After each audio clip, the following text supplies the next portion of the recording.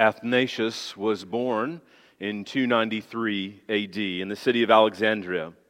Much of his earlier life is unknown, but what is known is that he became a Christian sometime later in life. In 325 AD, he began his first official role serving the church as a deacon in Alexandria, serving under the bishop of Alexandria, his name being Alexander. 325 is a significant date. You were paying attention earlier. We read from the Nicene Creed of 325. It was in this year that the bishops got together and formulated this particular creed. While Athanasius was not involved in the forming of the creed, he was there as a witness. He heard the oral arguments from the bishop to bishop. He heard all of the arguments and the historic significance that was formed there. The arguments for the deity of Christ were formed and shaped in his mind as he heard this particular creed hammered out. He rose to fame later in life and to historic significance when he himself took on the same false teacher that the bishops were seeking to correct there in Nicaea. This particular false teacher's name was Arius. Arius denied the deity of Christ. He denied that Jesus was fully God. And so Athanasius took him head on by writing a work called On the Incarnation of the Word of God. In this particular article that he wrote, he drew from what the bishops in Nicaea sought to form. Language that you and I use today about Jesus being true God from true God, true light from true light. In his work, he defended the true biblical doctrine of the person of Christ. He is remembered by saying Athanasius contra Manunium, which means Athanasius against the world. He believed that he was so prepared to take on false doctrine that even if he stood alone, he would defend the gospel of the Lord Jesus Christ to the bitter end. That is because if you lose Jesus, you lose the gospel. If you have an unorthodox view of Jesus, then you do not have the gospel.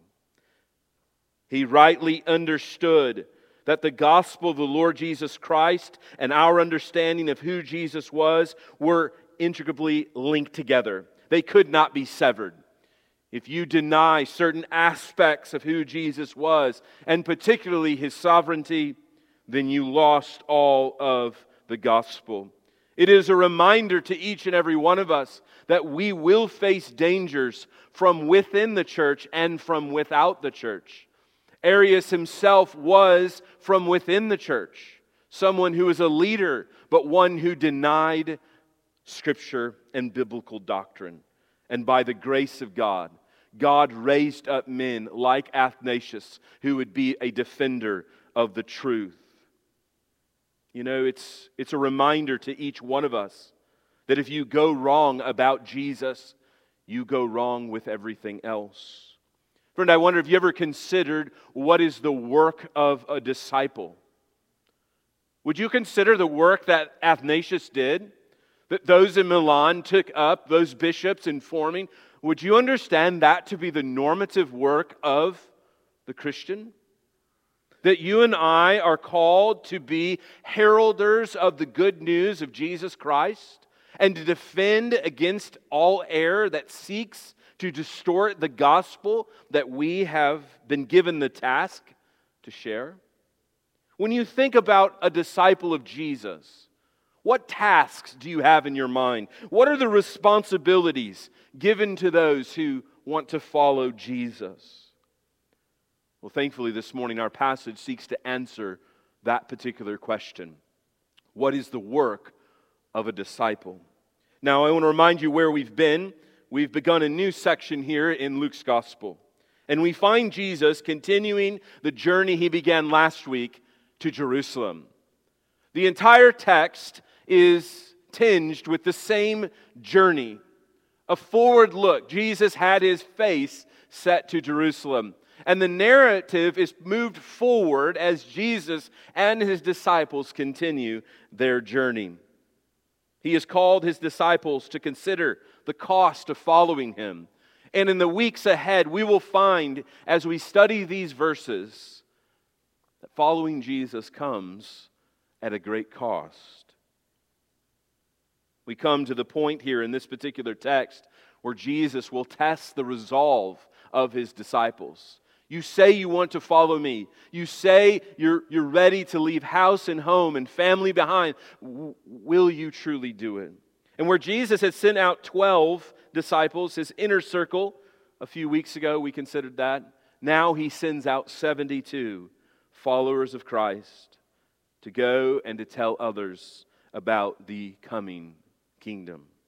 Well, I invite you to turn to Luke chapter 10 if you've not done so already. It's found on page 868 in your pew Bible. Let me encourage you to open that up. If you do not have a copy of God's Word that is your own, let me encourage you to take one of those pew Bibles home, read it. It is our gift to you. Luke chapter 10. After this, the Lord appointed 72 others and sent them on ahead of Him, 2 by 2, in every town and place where He Himself was about to go. And He said to them, "The harvest is plentiful, but the laborers are few. Therefore, pray earnestly to the Lord of the harvest to send out laborers into His harvest. Go your way. Behold, I am sending you out as lambs in the midst of wolves. Carry no money bag, nor knapsack, nor sandals, and greet no one on the road. Whatever house you enter, first say, 'Peace be to this house.' And if a son of peace is there, your peace will rest upon him. But if not, it will return to you. And remain in the same house, eating and drinking what they provide, for the laborer deserves his wages. Do not go on from house to house. Whatever house you enter, or rather, whenever you enter a town and they receive you, eat what is set before you. Heal the sick in it and say to them, 'The kingdom of God has come near to you.' But whenever you enter a town and they do not receive you, go into the streets and say, 'Even the dust of your town that clings to our feet we wipe off against you.' Nevertheless, know this, that the kingdom of God has come near. I tell you, it will be more bearable on that day for Sodom than for that town. Woe to you, Chorazin! Woe to you, Bethsaida! For if the mighty works done in you had been done in Tyre and Sidon, they would have repented long ago, sitting in sackcloth and ashes. But it will be more bearable in the judgment for Tyre and Sidon than for you. And you, Capernaum, will you be exalted to heaven? You shall be brought down to Hades. The one who hears you hears me, and the one who rejects you rejects me, and the one who rejects me rejects him who sent me." I'm going to end our reading there. I'll pick up with the following verses when we get to it later in the sermon. But the main idea that Luke has, beginning here in verse 1 and carrying through verse 37, is that the mission given to every Christian is to be heralds of good news of the kingdom of God. That our task as followers of Jesus is to announce the arrival of the King and to usher in His kingdom, not by force, but through surrendered lives to the King of Kings. I want us to think this morning about this exhortation to proclaim the gospel and to rest in the results. I asked that question earlier. What is the work of a disciple? A disciple, by very nature, is a disciple maker. That following Jesus means that you help others follow Jesus. Simply put, disciples make disciples. And we make disciples by proclaiming the kingdom of God and resting confidently in the sovereignty of God, that He is sovereign over the results. So if you take notes this morning, I really only have two main points for you to consider. Number one, our responsibility to proclaim the gospel. While what we find in verses 1 through 16 is unique in human history, and many aspects of it are unrepeatable by us. This is not a manual for modern missions. But we see a bit of a blueprint, an aspect of the work of a follower of Jesus. Then in verses 17 through 37, we see Jesus teaching His disciples to rest confidently in the results. That they have no control over the results. We can't control whether or not people will surrender to Jesus or not. But we ought to rest in the one who does control the results. That God is calling not the wise and the understanding, but the foolish and the lowly. And that will be illustrated through the parable of the Good Samaritan. Well, first here, look at verses 1 through 16. Our responsibility to proclaim the gospel. We see here in verses 1 through 12 a number of aspects of gospel proclamation.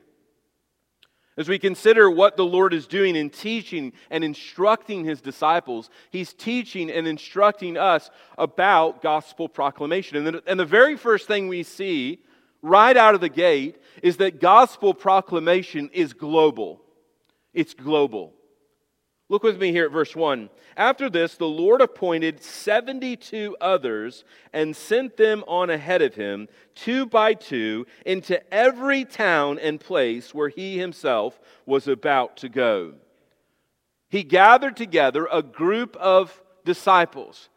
Now, Jesus doesn't here gather 24 disciples or 36 disciples or 112 disciples. He gathers together 72 disciples. Now, if you have your Bibles open, you'll most notably see, or if you have a King James translation, that the number in your Bible is 70. And you might wonder, well, which is it, 70 or 72? Well, this is an example of a scribal addition to the text, to the manuscript, but it teaches us the reference is the same. What is the reference? Well, the reason why the scribes edited this verse was because they knew what it referenced. If you go back in your Bibles to Genesis chapter 10, when Noah and his family gets off the ark, there is what is known as the Table of Nations listed there.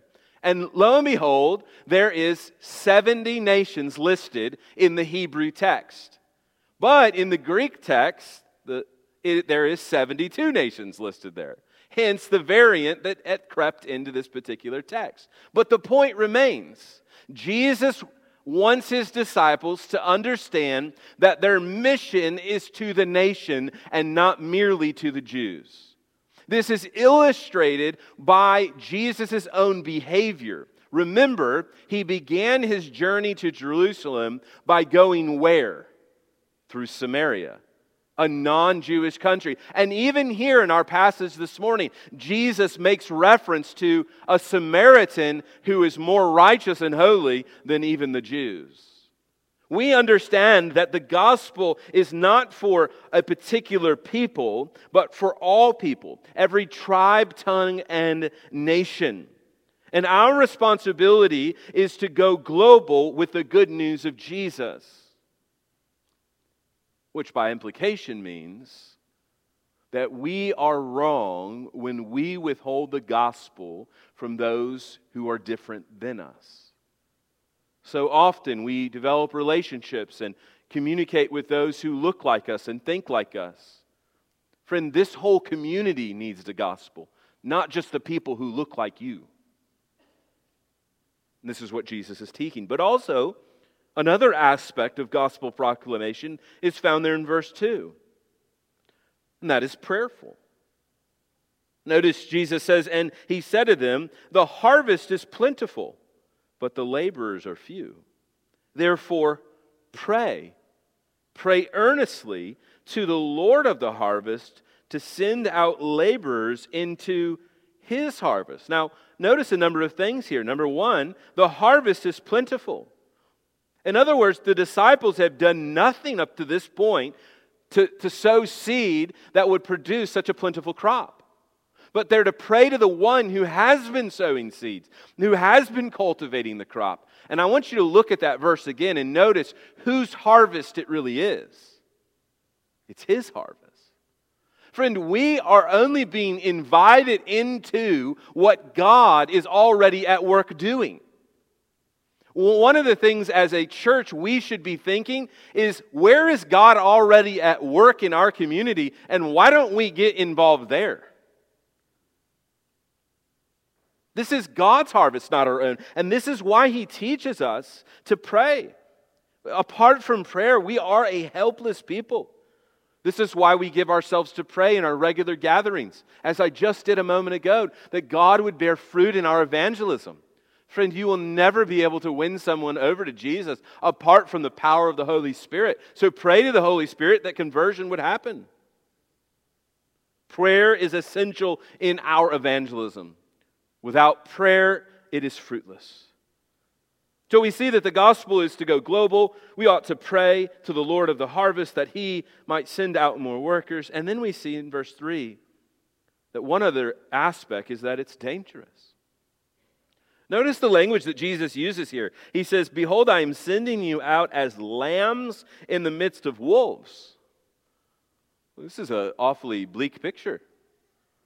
All right, I've recruited you and I'm going to send you out. And here's the caveat, it's dangerous. There are wolves seeking to destroy you. Lambs are notoriously innocent creatures. They have no ability to defend themselves. There's nothing they can do. They're vulnerable. These wolves will devour them up. It is a reminder that we are in a dangerous business. That lambs are helpless apart from God's protection. Notice here that we are not to go out as mighty warriors to conquer some unsuspecting village, but to go gentle and lowly as humble beasts of burden. It is true, brothers and sisters, that there is always those in our community, in our own midst, seeking to destroy the people of God. That's why God raises up men like Athanasius. That's why God raises up men who will defend the truth. Why God equips the church with pastors who can defend the faith once for all delivered to the saints. Friend, the danger of evangelism is all the more evident as we consider the world around us. We live in a free country. It's kind of not really dangerous so much for us to tell people about Jesus. Perhaps you'll you'll be shamed, some pride will be lost. But consider in Muslim countries that to be baptized is a sentence of execution. To identify with the people of Christ, to identify with Jesus through baptism cost you your head. Or in communist China, where house churches meet secretly because of threat of the communist military bursting through the doors. It is dangerous to follow Jesus. We see also in verse 4 that it is an urgent matter. Jesus tells them, carry no money bag, no knapsack, no sandals, and greet no one on the road. In other words, he creates a sense of urgency in these disciples that He's sending. Now, later in Luke 22, He will tell them to take provisions along their way. And so this is a singular type thing, but it is a reminder of the urgency in which we ought to go about evangelism. Do we understand what is at stake? People's souls are at stake.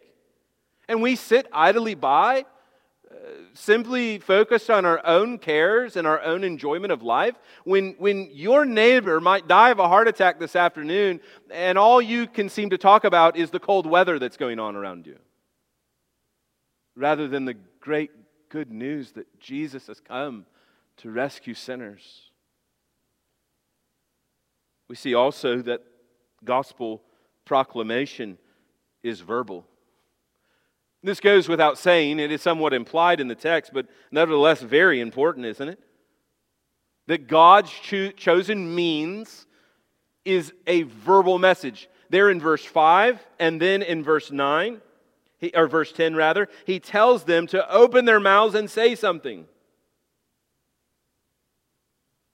No one's going to hear the gospel unless you tell them. And here's what I want you to understand, that God has uniquely placed you in the lives of the people around you to be a messenger of reconciliation. There are people that you know that no one else in this room knows but you.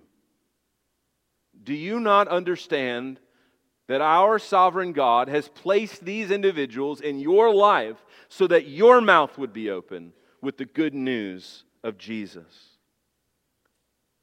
Next, we see that gospel proclamation will be divisive. It will be divisive. We will not always hear celebration. We will not always hear, yes, I want to follow Jesus. We are told that there will be some who reject the message, those who will not receive the message. And Jesus here tells them this as much. Look there, verse 8. Whenever you enter a town and they receive you, eat what is set before you. Heal the sick and say to them, the kingdom of God has come near. Verse 10, but whenever you enter a town and they do not receive you, go into the streets and say, even the dust of your town that clings to our feet, we wipe off against you. Now this would seem as if an opposite direction for what he gave James and John last week. James and John wanted to call down fire from heaven because the Samaritans rejected Jesus. But here Jesus is commanding them to dust the dust off their feet as a sign of judgment. It is a reminder that we cannot control the wills of men. Some will reject, many will reject, but some will believe. We ought not to grow discouraged in our evangelism simply because someone says no, but rather seek to trust that God's work will be done. We plant the seed. God gives the growth. This is why Jesus will go on, even in this section, to teach His disciples that evangelism has eternal consequences. Look with me at verses 13 through 16. These are terrifying verses, aren't they? Well, he begins there in verse 12. I tell you, it will be more bearable on that day for Sodom than for that town. Like, wow, dang. Sodom, the most grotesque city in the Old Testament. I mean, you cannot get more vile than wanting to sexually assault angels. Okay? I mean, this is the depth of depravity is the people of Sodom. Of course, even to this day, the word carries over in the English language, sodomites. It's a word of it's a deplorable word and a deplorable town. But Jesus says that it will be worse for the town that rejects Jesus than for Sodom. Well, he lists three other quite famous cities in Israel: Chorazin, Bethsaida, and Capernaum. Each of them were areas where Jesus did ministry along and around the Sea of Galilee. Each of these were cities along the ministry path of Jesus. It is a reminder to us, isn't it, that proximity to Jesus does not result in salvation. I hear it all the time. Oh, if I could have just seen Jesus in one of these miracles, then I would have believed. If I could just get in my mind's eye what really happened that day, then I would believe. No, you wouldn't. No, I wouldn't. In fact, Jesus condemned one of His disciples for thinking that way. His name was Thomas, and he's got the notorious name Doubting Thomas because he had to physically touch Jesus to believe that He was resurrected. And Jesus said to Thomas, as a warning to everyone listening, blessed are those who believe without seeing. You and I are in a more blessed place because we don't see, but yet we believe. It is a reminder to each and every one of us that there is eternal consequences. This language that Jesus is using is that of judgment. You reject Jesus and you die eternally in your sin. Making even reference here to Capernaum going down to Hades, to hell. Look there at verse 16. This is a word of encouragement to you, friend.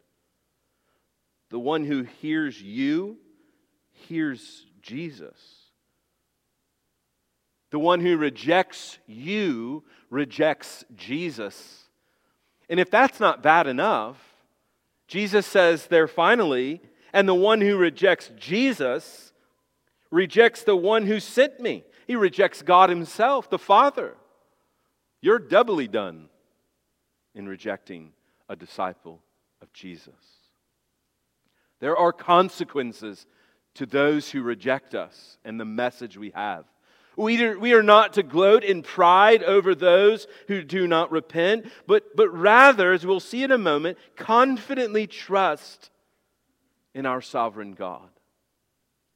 But the point remains, do you understand it to be your responsibility to share the gospel? Or do you have in your mind that evangelism is left to a professional? You know, that traveling evangelist that puts on revivals? Oh yes, that's the one. I'll give money to him. Or I'll give money to international missions, and their evangelism has been done. I will give money to starting a new church. Oh, their evangelism will be done. I will pay someone to do it. Lord, I just don't want to do it. Friend, if that is what you think, then you are in gross disobedience to Jesus.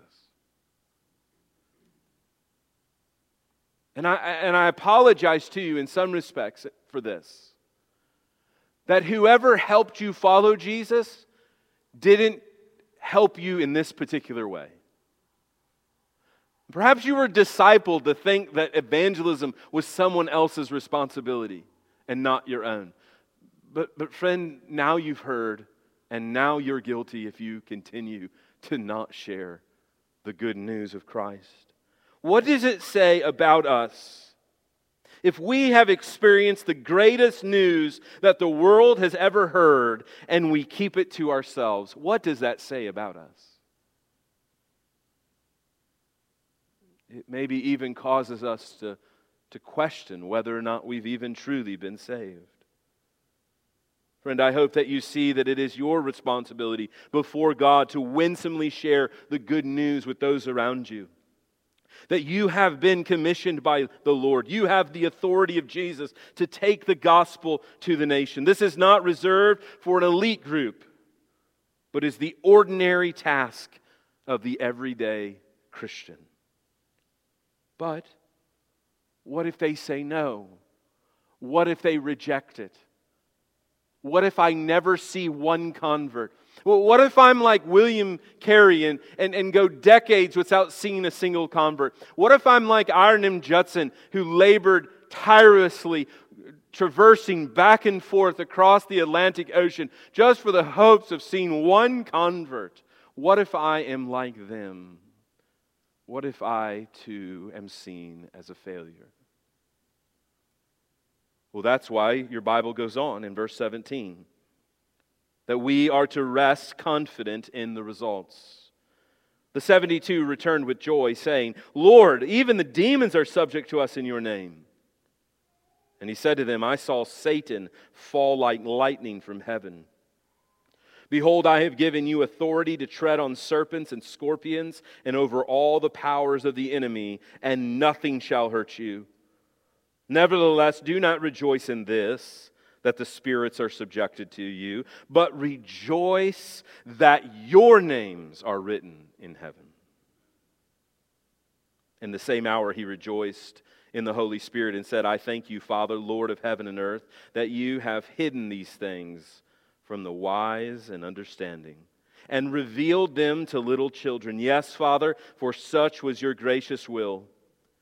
All things have been handed over to me by my Father, and no one knows the Son except the Father, or who the Father is except the Son, and to anyone to whom the Son chooses to reveal him.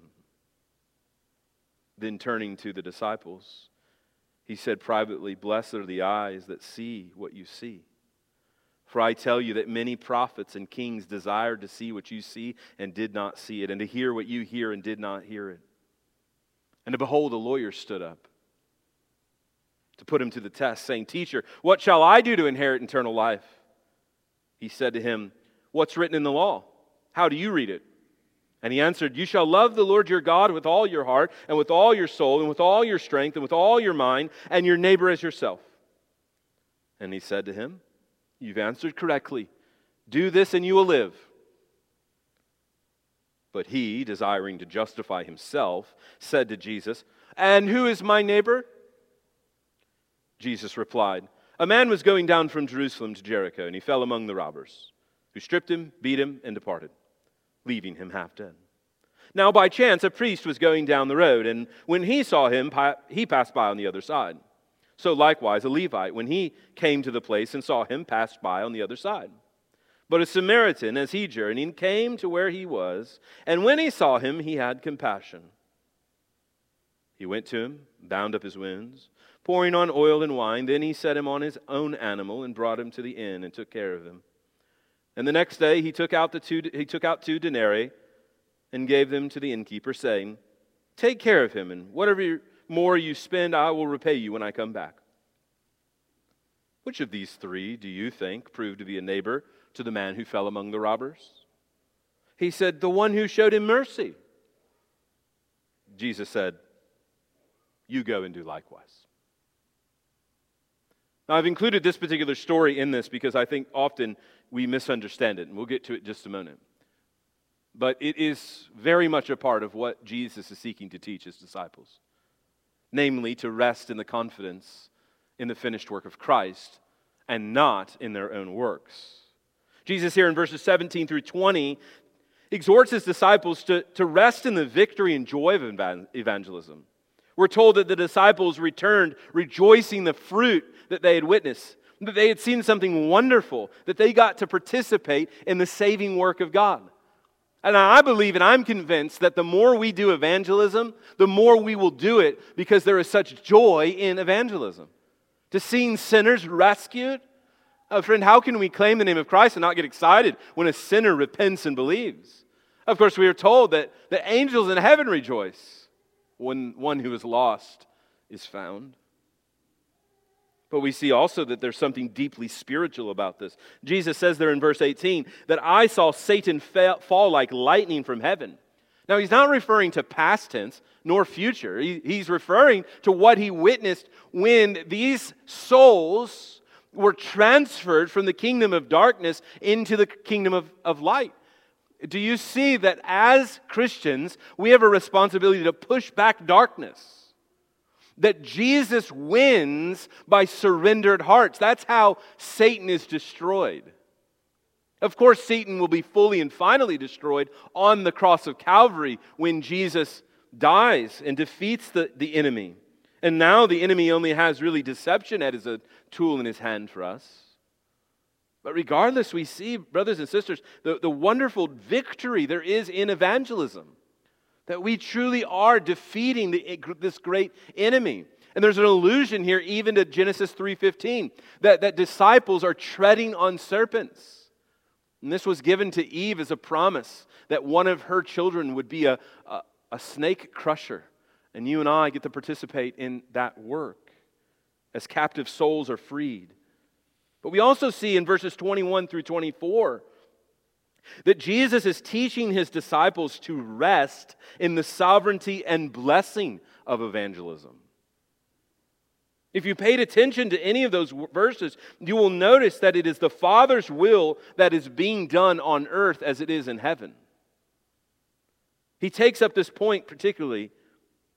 God's people learn to rest in the sovereignty and the blessings of evangelism by trusting that God alone is in the results. That God has chosen and in His infinite wisdom to call not the rich and powerful or the wise and understanding, but the least of these. That we did not choose Jesus, but look at verse 22, that He chose us. Look at verse 22 again. All things have been handed over to me by my Father. So Jesus has complete lordship. And no one knows the Son, that is Jesus, except the Father, or who the Father is except the Son. There is an intimacy in the Godhead. that God willingly reveals Himself, that we can't go searching for God apart from revelation. And anyone to whom the Son, there it is, chooses to reveal Him. That through the Holy Spirit, the Spirit regenerates dead souls through the preaching of the gospel. So regeneration doesn't happen apart from proclamation. So don't misunderstand. We need proclamation in order for regeneration. So the Holy Spirit is dependent upon that. But it is a reminder, though, that He's calling not those who can understand, those who can figure this out, but He's calling those who can't figure it out, that are described there in verse 21 as little children. And I know you've been accustomed to thinking that this is like some precious moments verse. Oh, Jesus loves the little children. That is not how a Jew would have heard that phrase. The Jews would have heard dumb kids that don't know any better but cause a bunch of problems. Little children. They're a nuisance. They're a problem. They can't work. They can't make money. They just eat food. They consume things. They're always in the way. They're a nuisance to society. That's how they would have heard that. And Jesus is saying that's you. That you're the trash of society. That you're the throwaway. That you're unimportant, insignificant. You're nobody. You're a barrier for society to move forward. We wish that you would just get out of the way and let the grown-ups do things. Jesus is saying, yes, little children. Yes, those who are looked down upon, who seem to be ignorant and uneducated. That's who He calls. The Apostle Paul says the same in 1 Corinthians. For consider your calling, brothers and sisters. Not many of you were wise according to worldly standards. Not many were powerful. Not many of you were of noble birth. But God chose what is foolish in the world to shame the wise. God chose what is weak in the world to shame the strong. God chose what is low and despised in the world, even the things that are not, to bring to nothing things that are. Brothers and sisters, do you see the incredible irony of all of this mystery in the sovereignty of God? That you and I have received something that the great and powerful of this world can never get their hands on. You might think, I'm not smart enough to figure this out. Amen. Neither am I. I don't have enough money in order to buy my way into God's graces. Amen. Neither do we. I'm not influential enough in society. Think about it. I mean, if you were really in control of everything, if you were the one who was controlling the destiny of men and women, wouldn't you put it on billboards and signs and get the President of the United States to be a Christian and make him a Christian, and then he tells everyone they have to be Christians? Wouldn't that be wonderful? Friend, just read church history. Because where Athanasius was living, it was in Constantine's world. And when Constantine rose to power in Rome, a so-called Christian, it was deplorable. Christians in power. Christians in control. It led to the utter demise of the church when Christians were in control, because they weren't really Christians at all. Brothers and sisters, let us learn to trust that God is in the results. And that is why He concludes with this familiar story. We think that the story of the Good Samaritan is about teaching us to love our neighbors. That is not at all what this story is about. Jesus is not trying to teach you to be like the Samaritan in this passage. Jesus is proving through this lawyer that they are outside of the salvation that Jesus is bringing. A lawyer was a wise and understanding man. The two men in this particular story, the priest and the Levite, were men of nobility, men of religious prestige. They were the wise and the understanding. And Jesus here is giving us a vivid illustration that the gospel is for those who understand themselves not to be any one of these three men, but to be the dead man on the side of the road. Let me prove it to you very quickly. It's in the questions that are asked. Teacher, verse 25, what shall I do to inherit eternal life? Nowhere in Luke's gospel do we find this kind of transition to a new section. Notice it begins, and behold. Luke here is continuing the same thought that he's just begun back in verse 1. He understands that this is a part of what Jesus has been teaching the disciples. They've been telling people about eternal life through Jesus and His work. And the lawyer stood up to test Him and say, Teacher, what shall I do to inherit eternal life? And Jesus goes immediately to the motive or the means by which this man thinks he can inherit eternal life. And what is it? Obedience to the law. The gospel of the Lord Jesus Christ is not you do the law better. It is that Jesus has fulfilled the law. Is that correct? So Jesus is not teaching that we can inherit eternal life by loving our neighbors better or by loving God more. No, He's summarizing the law. Love God and love people. And every one of us fail in doing that. Jesus is trying to teach this man that you cannot inherit the kingdom of God apart from my atoning work on Calvary. Apart from me, you cannot have eternal life. You cannot do it. That is why, verse 29, the man is desiring to justify himself. You see, this is what we do. We lower the bar so that everyone can overcome the hurdle. Okay, we're struggling in our evangelism. We're not seeing converts. We're not seeing people come to know Jesus. So what do? We lower the standards. Oh, you don't have to believe everything the Bible teaches in order to be a Christian.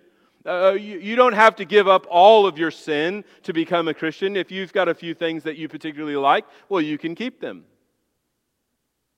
See, this man had lowered the bar on who and what neighborliness would be. That's what we all do. Jesus doesn't say, yeah, that's right, lower the bar, jump over it. But He concludes by saying there in verse 37, you go and do likewise. Jesus actually raises the bar. He says, try to jump this hurdle. It's a demonstration to us, a vivid illustration, that the wise and understanding, those who think they can somehow trick their way into heaven, are not those who Jesus saves. He saves the lowly and the humble. He saves those who are not.